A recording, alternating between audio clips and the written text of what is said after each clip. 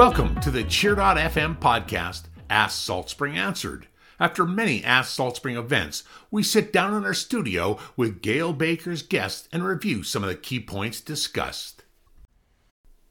Welcome to episode 2, where Damian Inwood interviews Adam Olsen, MLA for Saanich North and the Islands, about Salt Spring healthcare issues. So I'm here with Adam Olsen, the MLA for, fill me in on the actual title. It's Saanich, MLA for Saanich North and the Islands. Saanich North and the Islands. And we've just been through a 2-hour discussion with the Ask Salt Spring group. And one of the topics that came up, which took a considerable amount of time, was the question of healthcare on the island and the lack of walk-in clinics for people here. And that was something that you talked for quite a long time about. The need for a walk-in clinic of some kind and the challenges around it. Maybe you could fill me in as to what you see are the other challenges for getting that done. Well, I would say that the discussion about healthcare on Salt Spring and on the neighboring Southern Gulf Islands always does take up quite a bit of time because it is a very challenging topic. On each of the islands, of course, is somewhat different. They've got clinics that are community governed and community run on the outer Gulf Islands, and on Salt Spring there isn't kind of a co-located facility for a team-based primary care to be delivered. So it is challenging. There's I think, lack of space for a team of healthcare practitioners to operate out of. Getting that land zoned and serviced is very challenging. I think we talked at length about the challenges that causes. Yeah, and you said that you felt that the Lady Minto emergency department was being used very inefficiently. What did you mean by that? Well, emergency rooms are there for emergency situations. They should not be used for they should not be relied on, I should say, for prescription renewals and for what would normally be primary care, what a primary care practitioner would deliver. So they're at the emergency room providing a couple of different services, and I think what it's doing is it's creating increased pressure on that very important community resource here on Salt Spring. And I think it's incumbent upon the provincial government to be working with the health authority and with the community to develop a community primary care healthcare location so then it will relieve that pressure and allow the emergency room to do what it's supposed to be doing rather than serving functions like walk-in clinic would or the basic, provision of primary health care. Right. And I think we talked about supplementing a walk-in clinic with possibly a mobile clinic too. That would be something that we could certainly use on Salt Spring. Yeah, it was suggested that, as has been the case for a variety of different health services, that it's been very challenging to get the funding for the mobile clinic. I wouldn't look at the clinic necessarily as a replacement to a properly functioned walk-in clinic or a clinic that hosts a team of healthcare practitioners working together to deliver primary care to the population here on Salt Spring, or in coordination with independent primary doctors, as an example as well. There's a role for them to play. There's a role for all of these healthcare services. And the mobile clinic could also provide a much needed ability to do outreach in certain parts of the community. Right. I think you said that Island Health delivers the services they deliver, but it's difficult to infuse community values into what they do in places like Salt Spring Island. That they provide a kind of a large blanket service, and they don't necessarily respond to local needs very efficiently. Is that fair to say? Yeah, I think one of the things that my colleague Sonia Firstnow, she's the leader of the BC Green Party and the member for Cowichan Valley, one of the things that we've been advocating for are for community health clinics, which are, the provision of community health governed by members of the community, and really infusing the priorities of the community and the values of the community into that health delivery. An example of this was raised during the conversation about kidney disease and access to dialysis. And this is an example of where, a health authority might take a look at the community and say, oh, there's all these reasons why it's just easier for us to ask the people who need dialysis to go to Victoria to do it. But a community like Salt Spring is a compassionate community, an empathetic community to those people who need access to dialysis, and might very well agree that it's a priority of the community. And so therefore, in a community health setting, a community health model, they might make that a priority, and they might then design services that then allow for people to not have to travel off island and spend 8 or 9 hours, 3 days a week accessing the renal care that they need. So, I think that this is where community values and community priorities can start to be, injected into the decision making and into the services that are being delivered. Might very well be that the community looks at the situation with family doctors and says, how can we support them? Or might take a look at the nursing situation and say, how can we better support those healthcare practitioners? So it's about a relationship, and I think the current service delivery in healthcare is very much top-down, and what we've been proposing is that we infuse a bottom-up approach to it that allows the community to really drive the type of services that they value and focus on that. Is the government showing any signs of supporting initiatives like local initiatives where a non-profit, say, set up a group here and then asks for funding from the government? I'd really like to answer that in a very positive way. Unfortunately, what I have to say is that I've seen this government take a very top-down approach to this. The idea very much has to come from the Ministry of Health, or else it is a very rocky road and a very challenging to get the government to agree to do that. So I think we'll continue to advocate that the government kind of reorients itself and allows for communities the ability to really drive that decision making and deliver the kind of healthcare that the community values.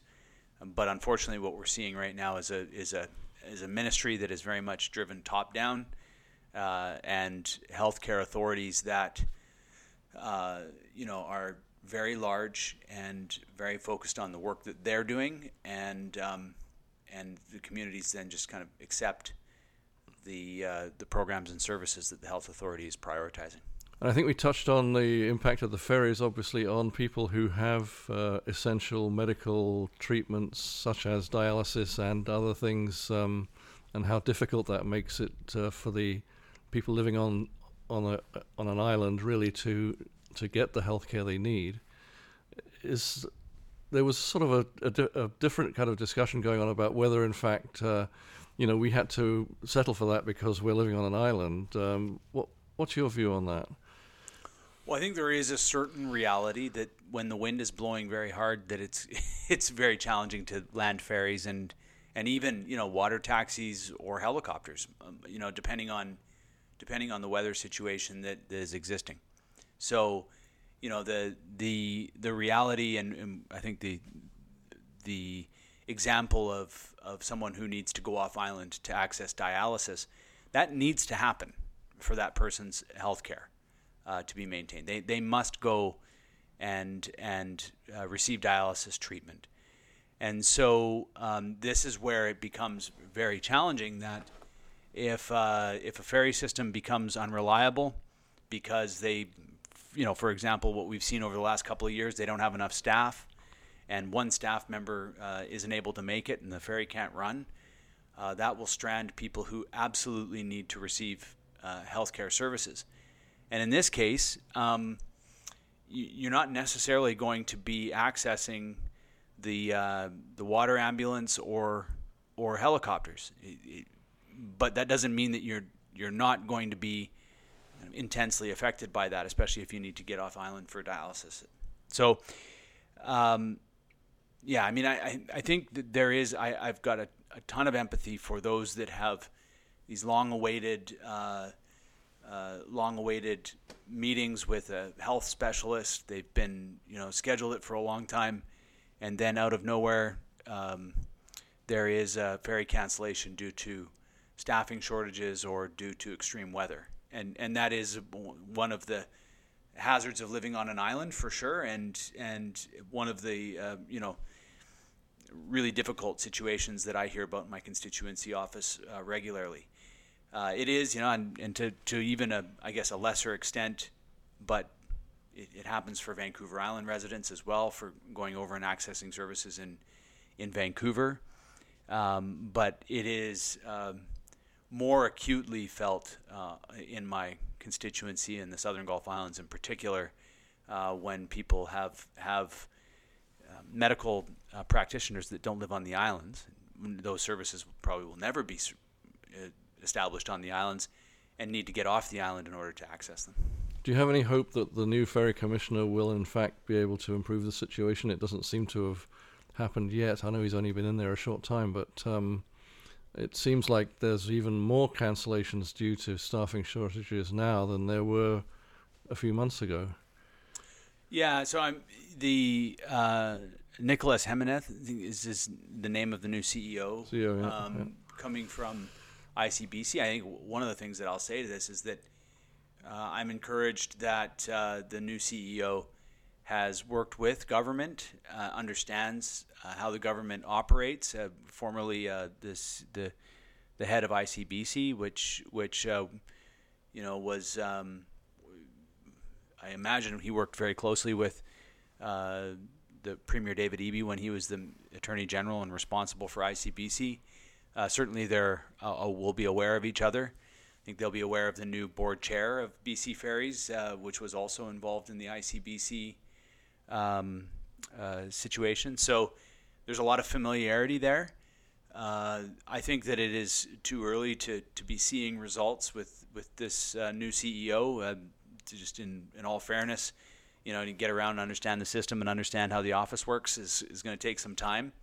However, I was very encouraged this morning when I was coming over on the ferry to read that he's taking a very much a people approach. And so getting back to the previous questions that you were asking with respect to people who need to get off the island for medical, when you have a system that is focused on the people that they're moving, and when I was talking to Minister of Transportation Rob Fleming about this BC NDP government's move a few years back to insert the public interest into decision making, this is very clearly an indication that this government and the corporation is going to be looking less at the profitability of the ferry service as a corporation and much more as it being a corporation that's there to deliver transportation services for people and an economy. And so in that perspective, when the governance model changed originally, it was that, and the minister pointed this out in budget estimates in my exchange with him, that it was required that every single run, every single route be profitable. And of course, there's going to be lots of routes in a provincial-wide ferry system on the coast that those routes are never going to be profitable. And that's why we need the big routes to be able to provide revenue to support the smaller routes.